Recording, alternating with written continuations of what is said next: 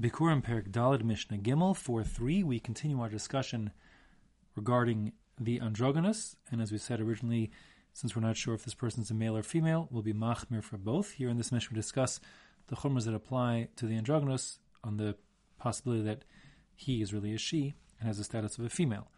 So we'll have a total of 8 ways in which the din of an androgynous is like a female. Here we go. It says, Shavel Nashim Ketzad. In what ways is the androgynous halachically similar to a woman?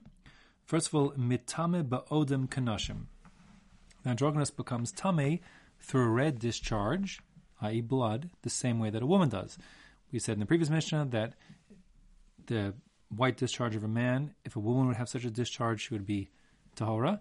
And similarly, the red discharge of a of a woman, if a man would have it, so a man would bleed, let's say, then that would not make him tummy. So here we're saying that if the androgynous, out of his female parts, has a red discharge like blood, so then we'll treat the androgynous like a zav or nida, whatever it is, and they'll be tummy. Number 2, ve'enu misyachid im ha'anashim kanashim. The halachas of yichud apply to the androgynous, just as we said in the previous Mishnah. Perhaps he's a male and therefore he can't have a yichud and be isolated with a woman who's not his wife, etc. So too, we are afraid that maybe the androgynous is a woman and therefore the androgynous cannot be mityached. The androgynous can't be isolated with another man because maybe it's a woman. The Mishnah says, ve'enu misyached im ha'nashim. The androgynous can't be secluded with men, kanashim, like other women. Number 3, ve'eno zokek liyibum kanashim. 2 gersos actually here. Either it's eno zokek or eno zakuk liyibum kanashim.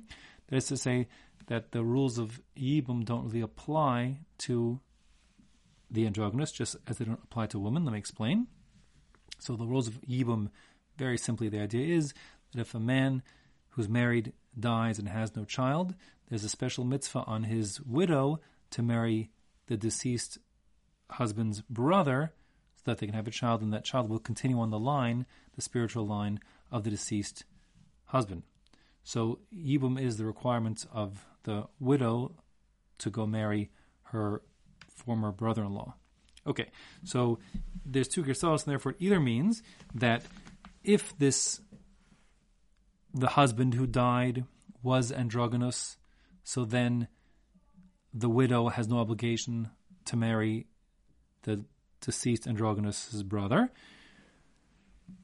Or it means that if the only sibling or potentially male sibling of the deceased is the androgynous, so then there's no obligation for the widow to do yibum, to get married to this sibling, the androgynous. The reason why in both directions it's the same is based on psukim, and the idea is that the whole point of yibum is that in this second marriage they'll be able to sire a child who is the spiritual continuation of the deceased original husband who's now died. But those halachas will never apply to a person who could not sire children in the first place, and since the androgynous is considered sterile, so therefore whether it's the husband who died, if he was androgynous, he couldn't have kids anyways, so therefore there's no mitzvah of yibum. And if it's the sibling who's alive, that's the androgynous, since they can't have children anyways, again, not applicable to yibum.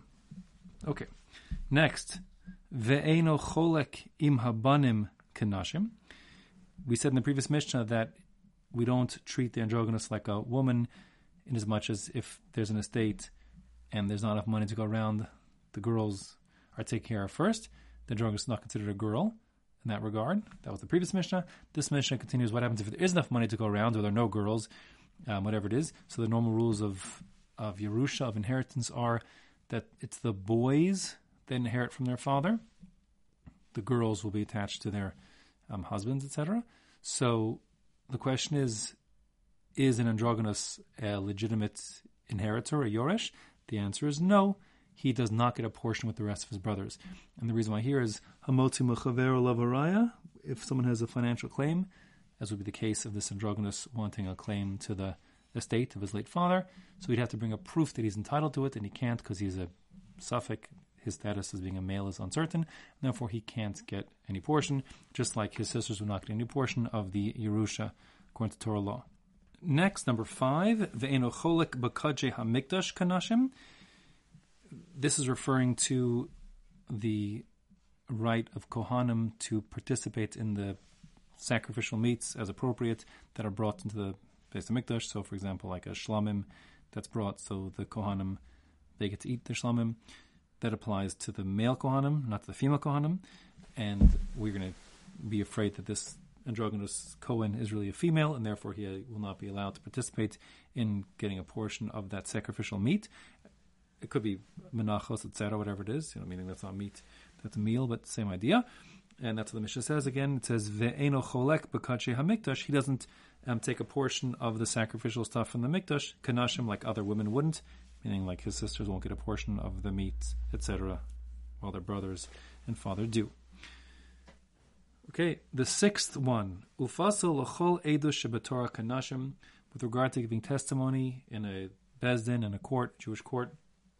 The rule is that under most circumstances, for most things, women cannot give testimony. They can't be edim, and that would apply to this androgynous as well. Androgynous can't give testimony because maybe he's a woman and we're machmir. Fine. Where a woman could give testimony, so in those cases, certainly an androgynous could as well. Mishnah Zayin, ve'eino nival ba'avera kanashim. This means that we treat the androgynous in terms of his family tree or her family tree, and the specific arayas, the forbidden incestual relationships, that we treat this androgynous as a woman, meaning that there be a specific isser from the Torah for a father to sleep with his daughter, and that would apply to a father sleeping with his androgynous offspring. Even though we said before that we don't let the androgynous sleep with any man, so that would be true here also. There you'd have a suffix if a man did sleep with an androgynous.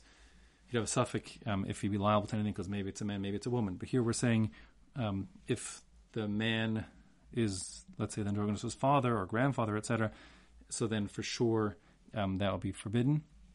Minotaur and culpable, maybe the father, whatever, they'd all be liable as appropriate because certainly this androgynous is forbidden to his father, whether he's a man or a woman, etc. Okay, the Mishnah continues. The 8th and final difference is ufasil min hakahuna kanashim. He becomes pasul from the kahuna, meaning from eating kachim like a woman. So this is referring to the fact that when a Kohen, every member of a Kohen's household is entitled to eat truma, including the daughters, and provided they're part of the household. If the daughter marries into another household and she marries, let's say, a non-Kohen, then she's out of the household and can no longer eat truma. That's the general idea here. Now, if a member of the household, the child, let's say, for example, participates in a forbidden union with another man, so then that girl gets a halachic status of what's called a zona, and a zona is prohibited from eating truma.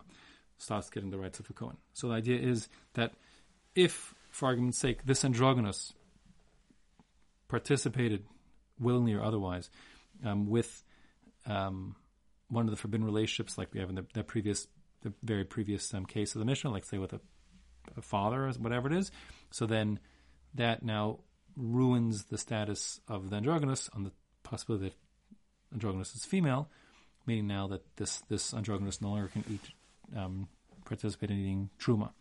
In contrast to speaking it out, if a Kohen is a man and say participates in mishkav zachar, forbidden even with another man, whatever it is, etc., or any other forbidden union for that matter, so that might be terrible and punishable according to Torah law, etc., but the technicality of his permissibility of eating truma is that a male could still eat truma as a Kohen, in contrast to the woman who, if she participates in one of these forbidden relationships, becomes a zona and can no longer. So the point of this line of the Mishnah is that the androgynous can become pasul and no longer eat truma if the androgynous is involved in one of those unions that the Torah prohibits on the tzad that, like in the previous case of the Mishnah, like with an incestuous relationship, etc.